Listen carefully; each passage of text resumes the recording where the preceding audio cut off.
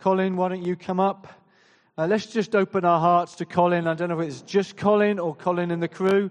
Colin and the crew, not the band, a different crew than normal, are going to be sharing with us today. I'll let you explain what you've been doing, but let's keep our hearts open. What these guys have been working into is very much an application of this God who we worship and how he wants us to care for and look after this planet that he made. I don't want to say any more than that. I don't want to steal their thunder. But this is application. This is insight to application. So as we hear this afternoon, let's be thinking, well, what difference does this make to my life? What difference could it make to my life and how I live? So thank you guys for sharing with us. We just want to receive you and hear what God wants to say through you. So. Yes, I finally escaped from the stage. I come out of hiding, and here I am. So, we're currently in the season of creation for this year. A season of creation covers September. A lot of the established churches is part of their calendar, and I know we don't normally fit in with the sort of like the established churches, but again, it's typical this year for us to be thinking about harvest and all the good that nature provides for us. So it still fits. So that's where we are. And actually, the subject this year is let justice and peace flow. And the words they provide for us are this. The prophet Amos cries out, but let justice roll on like a river, righteousness like a never-failing stream. That's from Amos 5:24. So we are called to join the river of justice and peace, to take up climate and ecological justice and to speak out and for communities most impacted by climate injustice and the loss of biodiversity. As the people of God, we must work together on behalf of all creation as part of that mighty river of peace and justice. So, I just changed my notes. They're not in sync when you've got this system. But anyway, here we go. So actually, we've just completed a course called the Plenty Course, and it fits in very nicely with this theme. And this course is all about economic justice. And you can see there the sort of the subject titles that we had each week to discuss. Very thought-provoking and challenging. And what I'm going to do now is call up, I think there's 3 of us from the course that are going to come and just share how it has impacted them in going through this course. So come on up. And this is your moment, so go on. Don't know who'd like to go first. Go on, Karen. Thanks, Colin.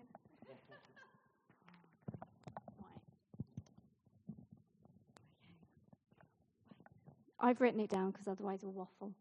Okay, as someone that has always loved the subject of geography, I've grown up being interested in climate change, inequalities around the globe, and how we can have a positive impact on the world and its inhabitants.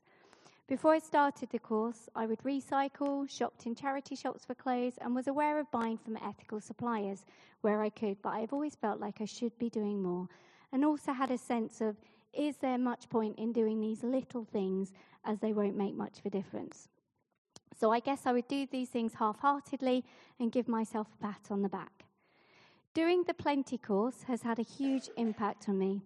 It was a time to pause and really consider how we as Christians need to stand up and speak out for those that have little, and to start being better stewards of what God has given us.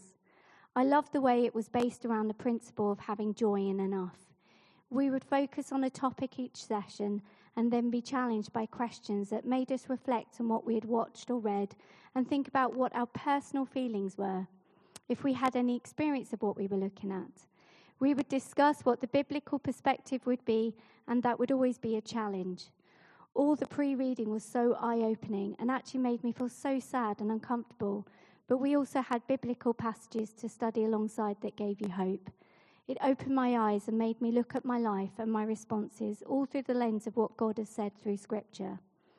I have felt so challenged by how much I waste, even in terms of buying more clothes than I need from charity shops. I've set myself a challenge of not buying anything until my birthday at the end of March. For many of you, that won't seem much of a challenge, but for me, that is a really big step. So I'm trying to break my cycle of wastefulness.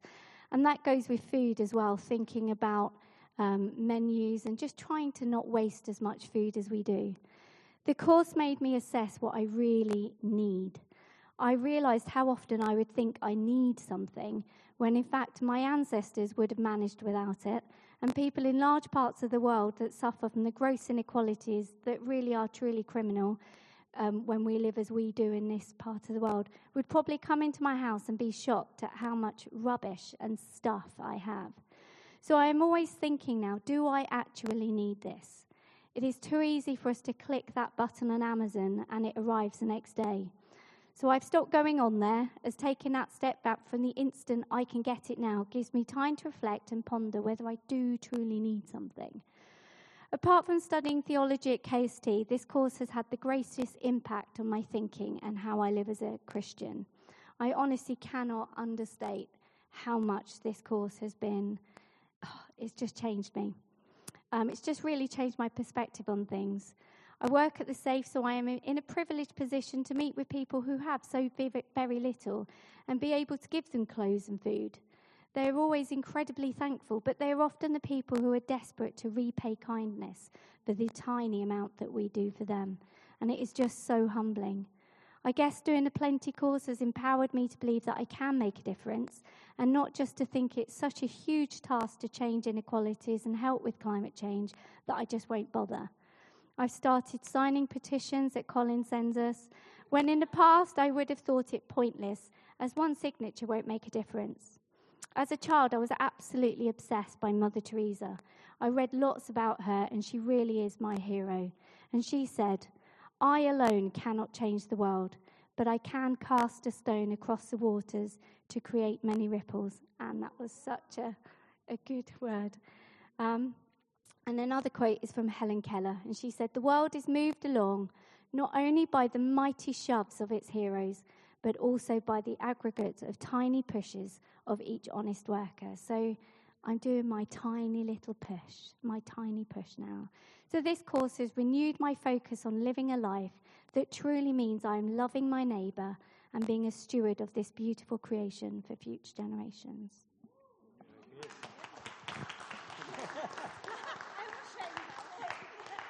Go on, who's next? Go on, Becky. I attended this course to kind of learn a bit more about how to respond in a bit more of a collective way, as we'd already started to make kind of individual changes. But actually what this course did was just really make clear how much of a social justice issue this is, and kind of making these links, which I sort of knew about, the course really gave more information and clarity about. And it just highlighted to me how the kingdom of God, a place where the poor are blessed, the least are first, dependency on God, not money, is healing not just for humans, but to our environment and to our world. And it just got me thinking about how climate change is so relevant to the different fields and spheres of influence that we're in. So I didn't go into the course thinking I've got a calling to be a climate change activist. Sorry, Colin. But what it kind of awoke in me or made me realise was, so my calling's more in the mental health field. So I have a calling to try and heal psychological suffering. But climate change is going to impact the field of mental health so much. And it just made me appreciate that so much more. And I'm now trying to work with people at my university to try and raise awareness about climate change in the field of psychology and do some research into it. So I just encourage you, whatever your calling is, just to think about actually if it's to serve the poor, thinking about climate change is so part of that. The course was really helpful to just reimagine what the world could look like in bringing the kingdom of God through social justice and led to taking action. So, thank you.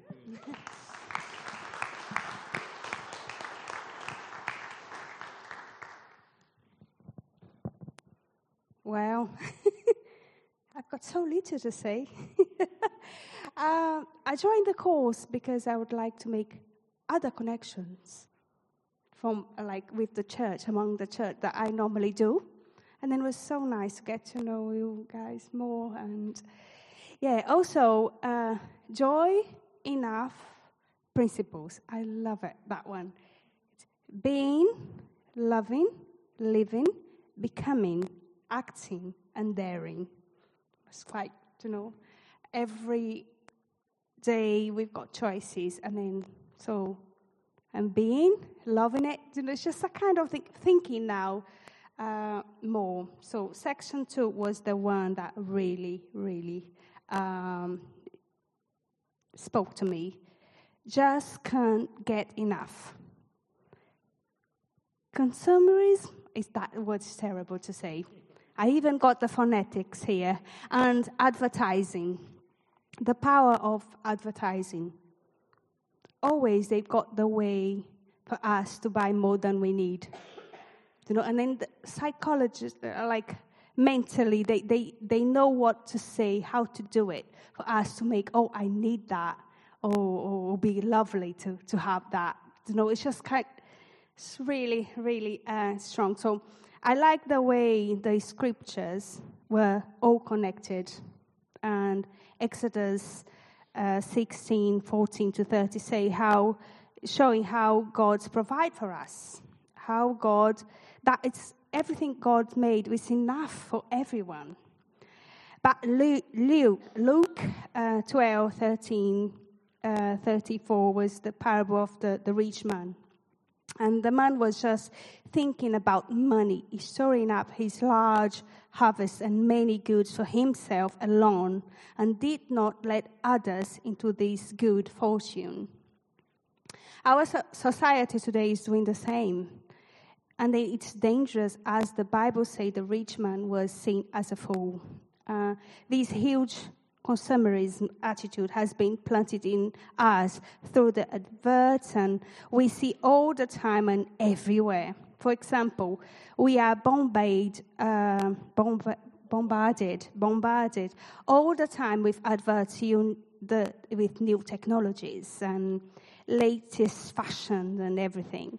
And to be able to have what we want, we need to work more hours, find an evening job, and then working more to be able to have this kind of thing. And then really missing the simple, the family, the time, the quality time with family and friends, and like Instagram, Facebook, always saying like, these good things are you should have it, and then you feel better, you feel good, and then you just sometimes get caught with that and then just go with the flow. But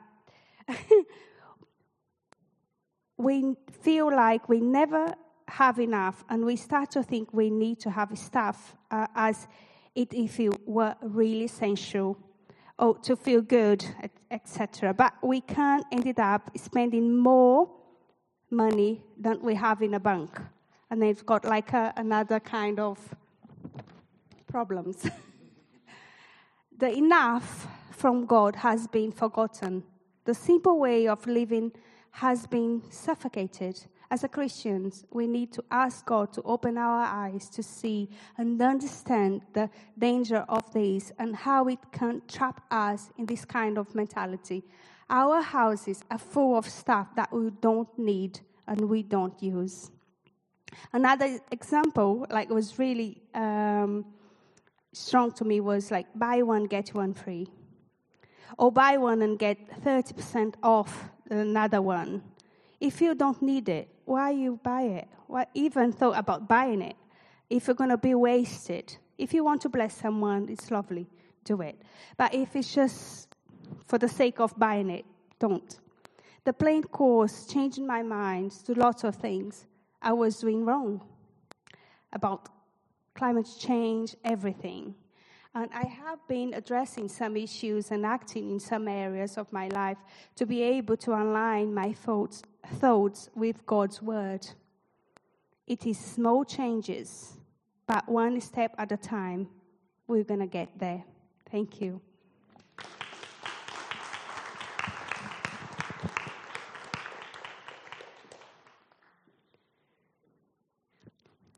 I think they've pinched my message now. But anyway, we'll carry on with this. I just point out that Adrian and Heather were also part of the course. They'll be sharing at the end with some prayers I think by the time we get through this, we'll probably need them, but here we go. So just a bit about the Plenty course. Why did we do it in the first place? I know it fitted quite well with the subject today, but we did have some reasons. It actually connects with the hub sort of pillar of our vision, which is transforming the society. So I think we've got on the website, we encourage the church to serve our communities and engage in projects that bless others in need as part of God's heart and mission. And we know that we're told by Jesus to love our neighbour, and from the Good Samaritan, we know our neighbour is not just the person next door, but it's our neighbour in far-off countries as well. So that's also part of this. And you know, it is good that we're engaged with local initiatives like food banks, warm spaces, and street paths, etc., to meet the immediate needs.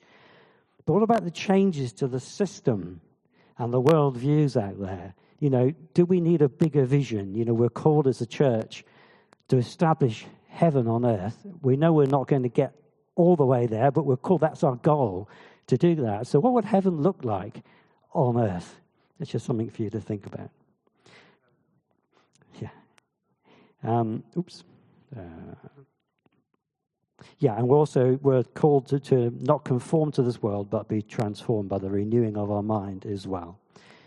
And also from the Ephesians, we're called to not to wrestle with flesh and blood, but against principalities and powers, and against rulers and darkness of this age, and all the sort of like the evil schemes. So, justice is our theme, and particularly economic justice, because that's what we've been studying. And but what I'm going to do, I read briefly from that bit in Amos, but there's a couple of verses, but it does have a context, and I think it would be quite good to see it where it sits in Scripture.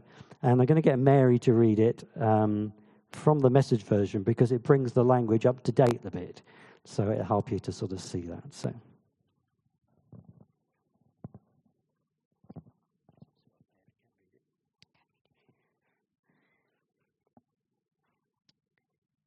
Amos 5:21-24. I can't stand your religious meetings. I'm fed up with your conferences and conventions. I want nothing to do with your religion projects, your pretentious slogans and goals. I'm sick of your fundraising schemes, your public relations and image making. I've had all I can take of your noisy ego music. When was the last time you sang to me? Do you know what I want? I want justice, oceans of it. I want fairness, rivers of it. That's what I want.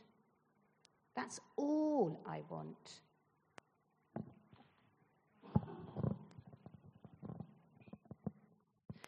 So I'm not suggesting that God dislikes our worship here, but we've got to see this in a context, and there is a connection here and a warning to the church.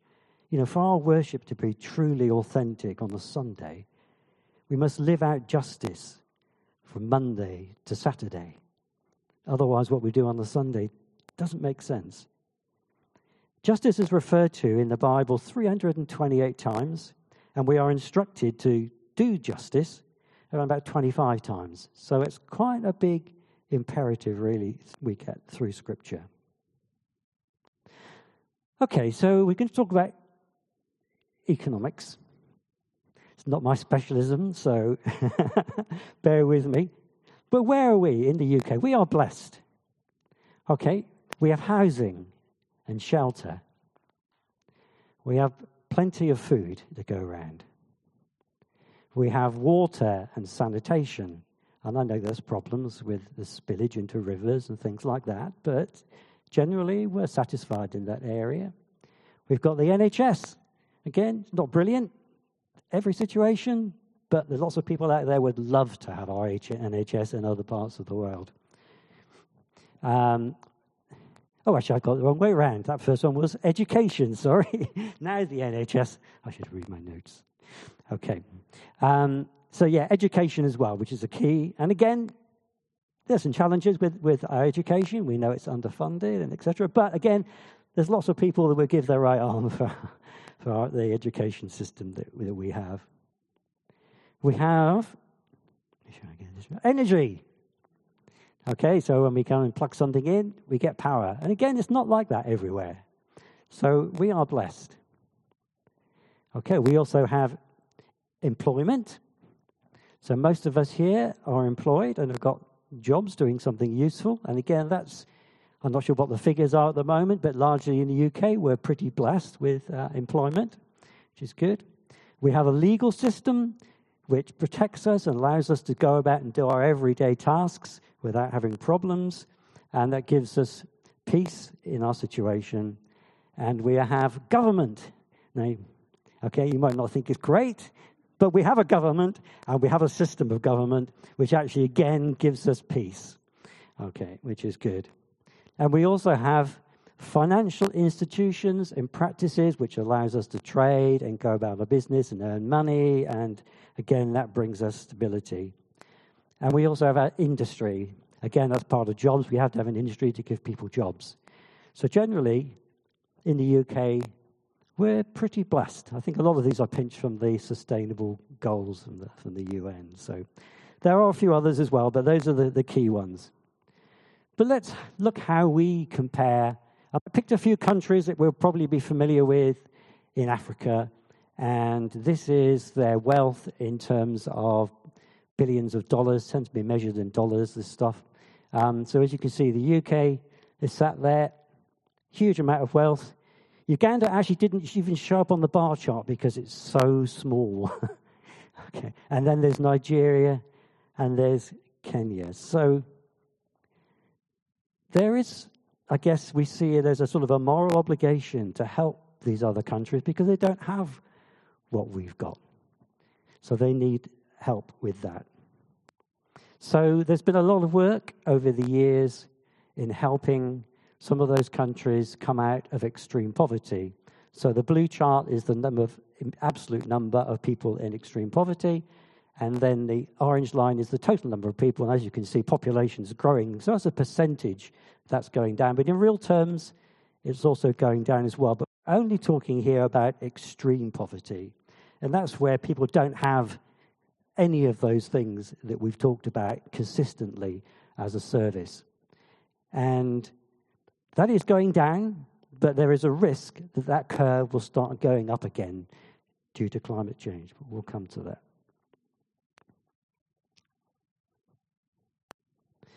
So, this is the UK, and this is looking at our economic output over the last few hundred years. So it's not that long ago that we were probably in a similar situation to a lot of these African countries were. And we sort of live in this age of generational, what's the word? Forgetfulness, amnesia. You know, we can only sort of like see the history of our lifetime and maybe that of our parents if they told us what it was like. But then if you're talking about going back to, your grandfather's grandfather, we don't have much understanding of what it was like for them. But, life was pretty hard back in those times.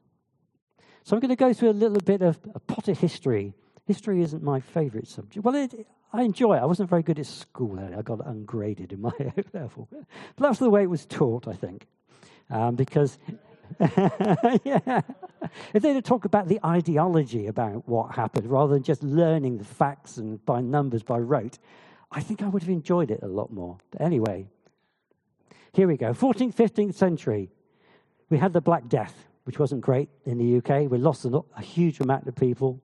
There were some great acts of heroism that happened, particularly amongst the faith community there, but it wasn't a good time. And after that was a time of agricultural depression. Things weren't good. There were a lot of failed harvests. So that's why our output wasn't that great. 16th, 17th century, we started to produce quite a lot of wool. There was demand for it. And so we started to export that around the world. So it actually started to improve the economic sort of health of the country a little bit. So we started up that little bit of a curve there. Then we hit the 18th century. one interesting thing that happened at the beginning of the 18th century was there was a run of very good harvests. So a lot of the social network was an agrarian society. So it was all based on what people could produce from the land. So that was actually pretty significant, and that was the start. From that, there was people gained extra harvest that they could put aside for the winter, so the winters weren't so hard. And also there was extra for them to be able to sell and market around the country. And then so the sort of economic wealth improved a little bit from that, enough to have people to have a bit of spare time to do other things as well. So trade then, because there was extra product and people were starting to produce other things, that we started to trade. And that trade started to go international.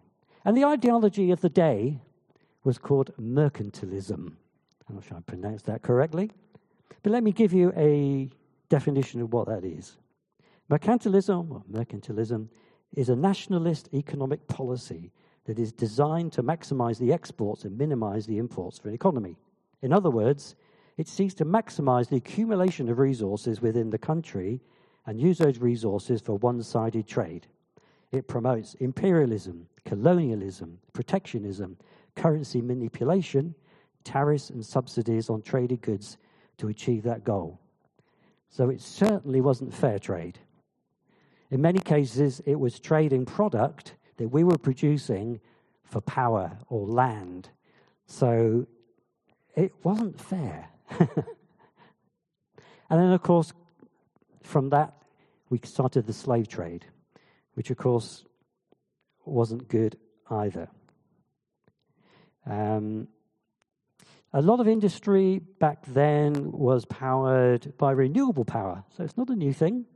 They had water wheels and horses that did a lot of the donkey work for us, although a lot of people were obviously involved in manual labor as well. So let's go back to the slave trade. So mainly slaves were used in the support of production of cotton, sugar, and rum. So they were taken mainly from Africa over to the West Indies to help in the plantations there. Some of them sometimes came up or did come over to the UK to act as personal slaves and things like that as well. So there was a lot, and I'm sure you know a lot about the slave trade. And let's see. Okay.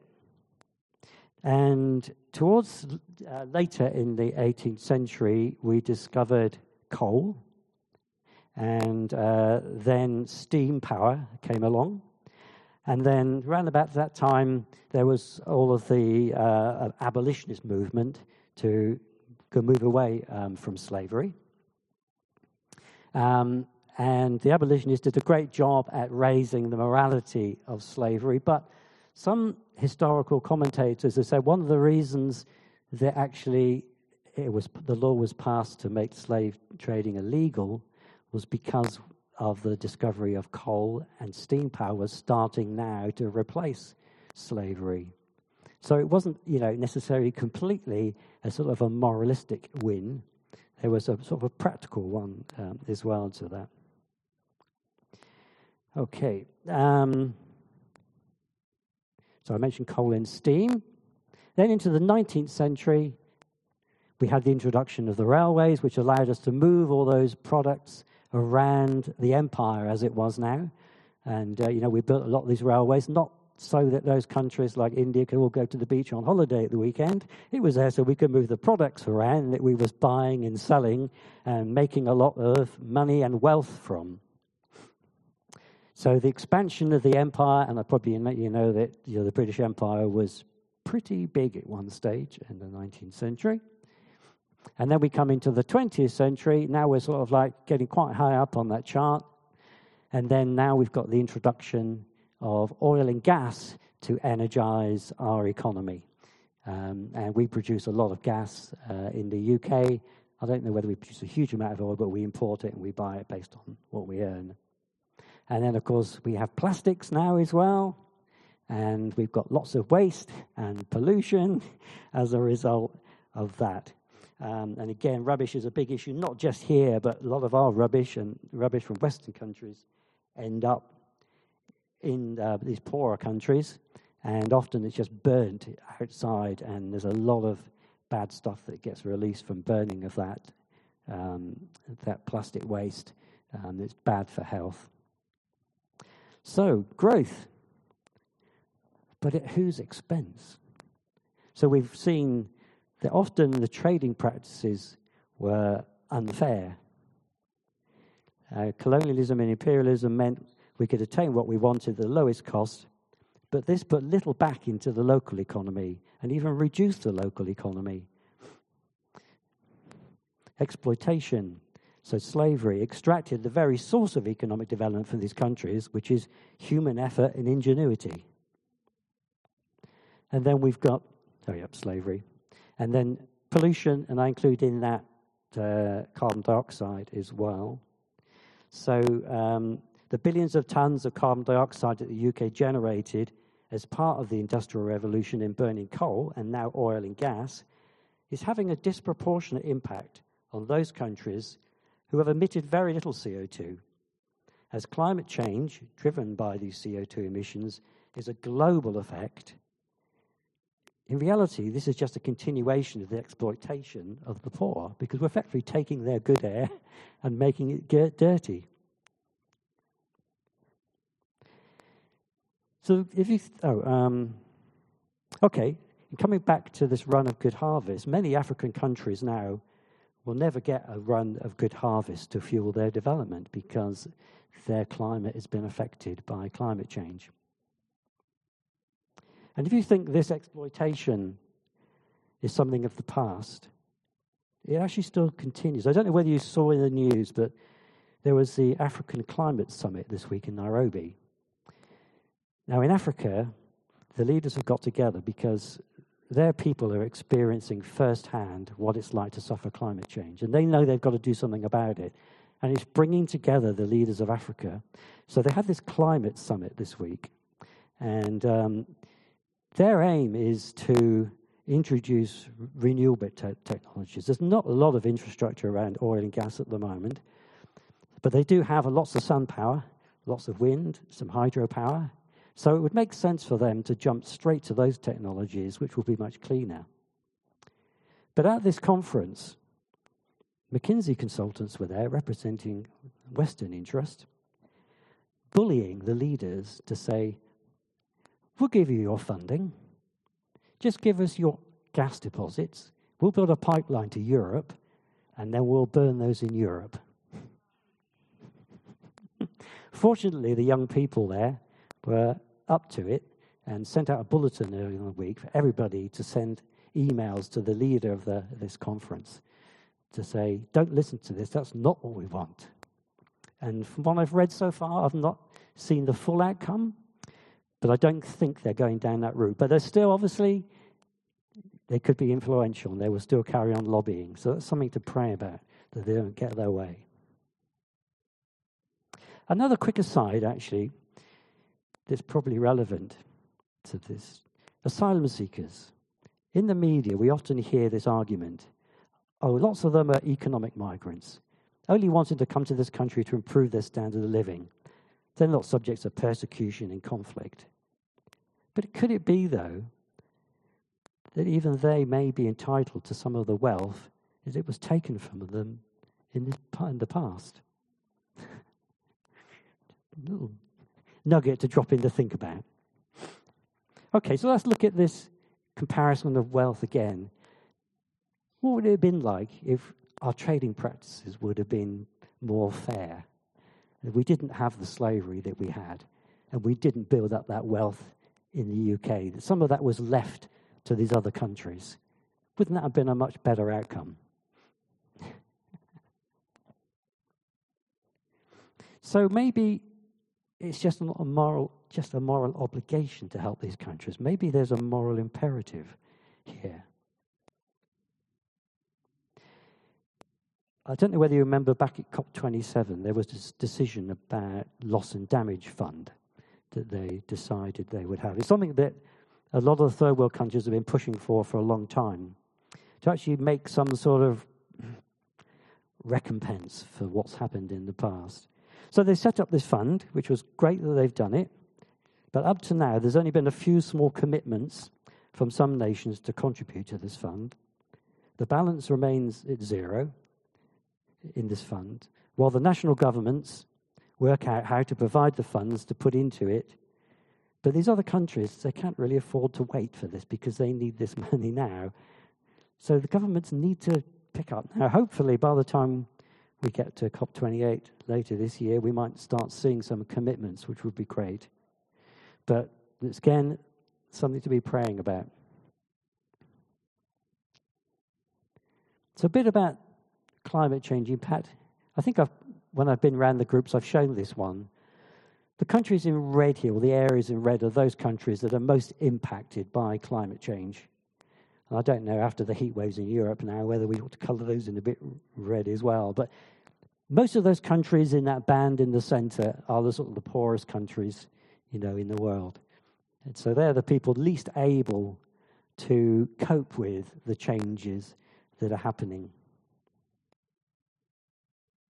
And a lot of those countries are where we've done all the good work to reduce the extreme poverty. So that's why it's a big risk that now that extreme poverty is going to start to grow. And we've already seen migrations out of these areas. We've seen some island countries actually now planning to shift the whole island community to an island which actually got a bit more elevation. And I've heard of one island as well that have actually bought a bit of Australia. And they're going to be moving their whole community to the centre of Australia because it won't be long before their island is going to be basically wiped out because the sea level's rising. So these are big changes for some people. And like I say, it's the people that really at least manage to cope with it. So I've got a short video now to show you a little bit about the impacts.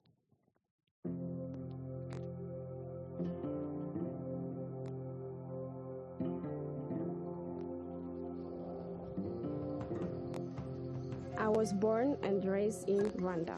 During my lifetime, our temperature has increased far more than the global average. This was not driven by us. People in the least developed country, like mine, emit 35 times less carbon than those in high-income countries. Rwandans rely heavily on the land, and we are used to coping with the long rainy season and the challenge of our mountainous landscape. But climate change is making things worse, and we are being pushed beyond our ability to adapt. Rain, erode soil, and kill livestock. Land degradation affects the whole community, displacing thousands. My family had a small and cozy home, but like so many others, had to live with just their clothes and bags, forced to move to a communal house. The last period of intense rainfall lasted for 5 months. It destroyed roads and health centers, leading to over 130 deaths. These damages are profound. These losses are irreversible. Climate change disproportionately affects rural girls and women. Daily tasks such as collecting water and cooking wood are made increasingly difficult by droughts and floods that wash away agricultural income, leaving them with nothing. Youth-led climate action can bring these stories of loss and damage that go unseen and unheard to the fore. We have the power and the knowledge to develop solutions, but we need the right financial support. Our call is for developed countries of the world to listen and to act.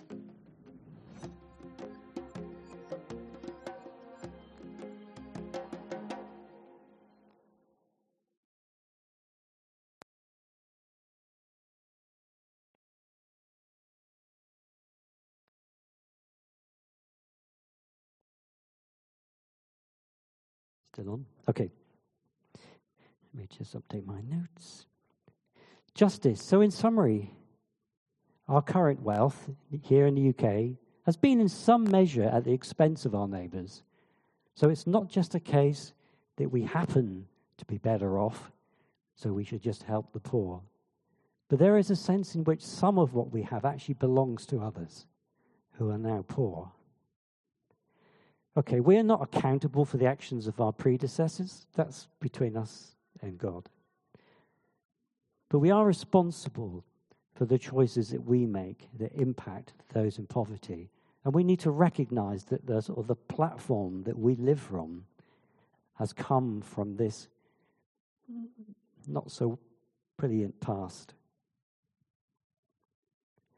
Quote from Gandhi: "Live simply so others may simply live."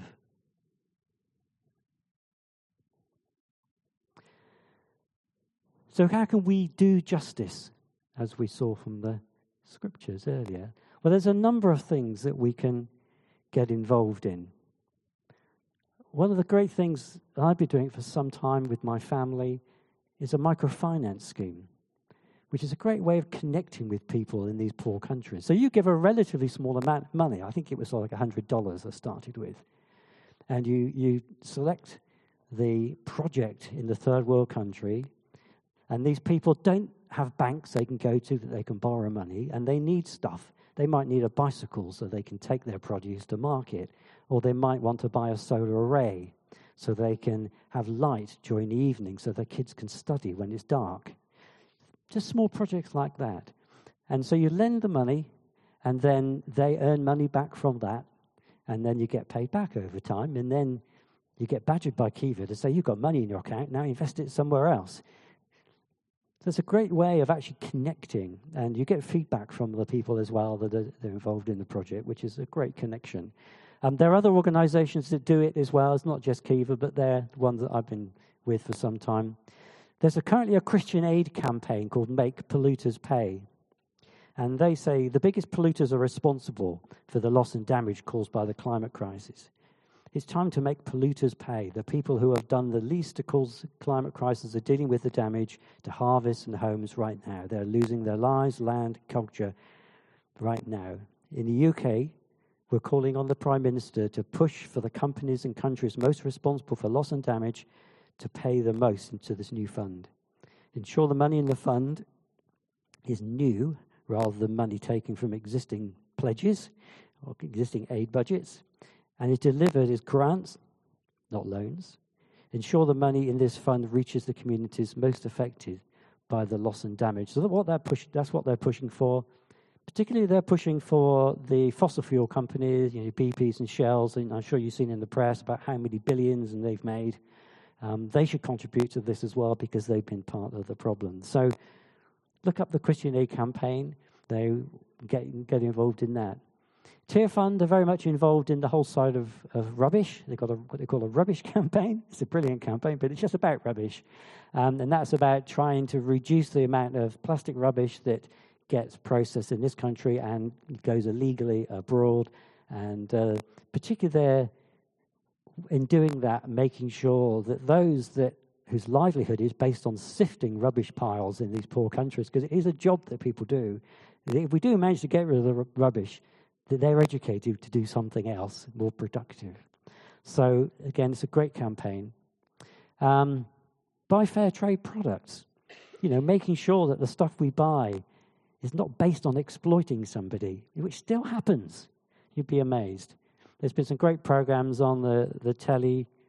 Stacey Dooley did one a while ago about fast fashion and how people are treated terribly. So, and Carol was talking about earlier about what she's doing, which is great. So just be aware when we're choosing products. Where are they coming from? Are people being exploited in that? And of course, if you want to know more, we can run the Plenty course again. If you've been encouraged by what you've heard today, and come and discuss some of these issues and learn a little bit more. But there's a lot we can do. But a lot of these things are big. So we need to have bigger vision in our transforming society. And Adrian and Heather are going to come and just lead us in some prayers.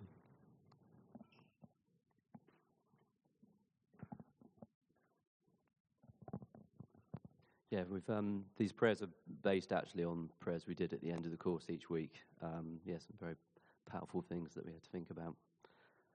Okay. Loving God, thank you for the abundant world you created, where there was enough for every species to thrive. Forgive our greed and selfishness, and may our actions reveal your compassion and delight in all life on earth. May we use our money, time, talents, and choices to protect our planet and to ensure that all, near and far, have plenty and experience life in all its fullness. May we find contentment where we do not expect and treasure the unexpected. Let us buy what we need and not be seduced by greed. We pray that leaders of corporations, countries, and financial institutions may see with your eyes and act in the interests of all. As your disciples, may we too dare to be different, outspoken, bold, and loving for the sake of the planet and those that have failed by the systems and the struggling to get by. When we are overwhelmed, reassure us that individuals and movements have changed the course of history and that we too can transform the world.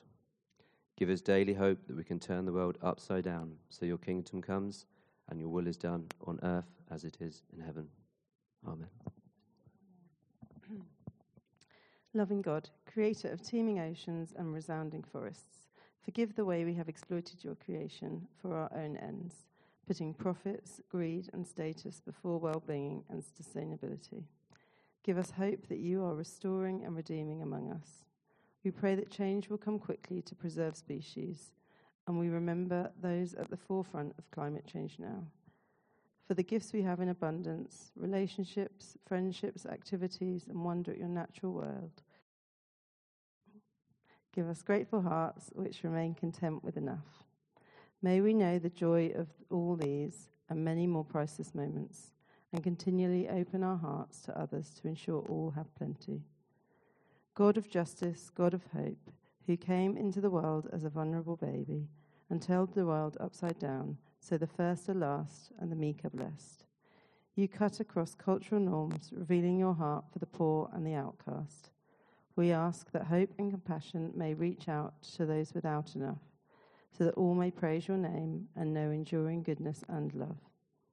Give us reassurance that no act of ours is too small or insignificant, and will change hearts, even our own. Amen.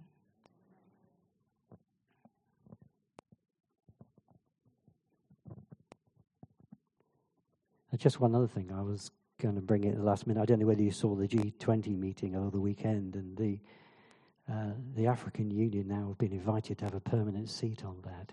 So they're now actually being represented at that top level as well, which is really good. So it's great if they can really start making a change in Africa and start influencing the rest of the world, because the population in Africa is actually growing quite fast and is actually going to overrun even China, I read. So it's pretty significant. So that's a lot of hope in that. So anyway, thank you for listening. I hope you've been informed and challenged, I think, as I was when I put this together. Anyway, thank you.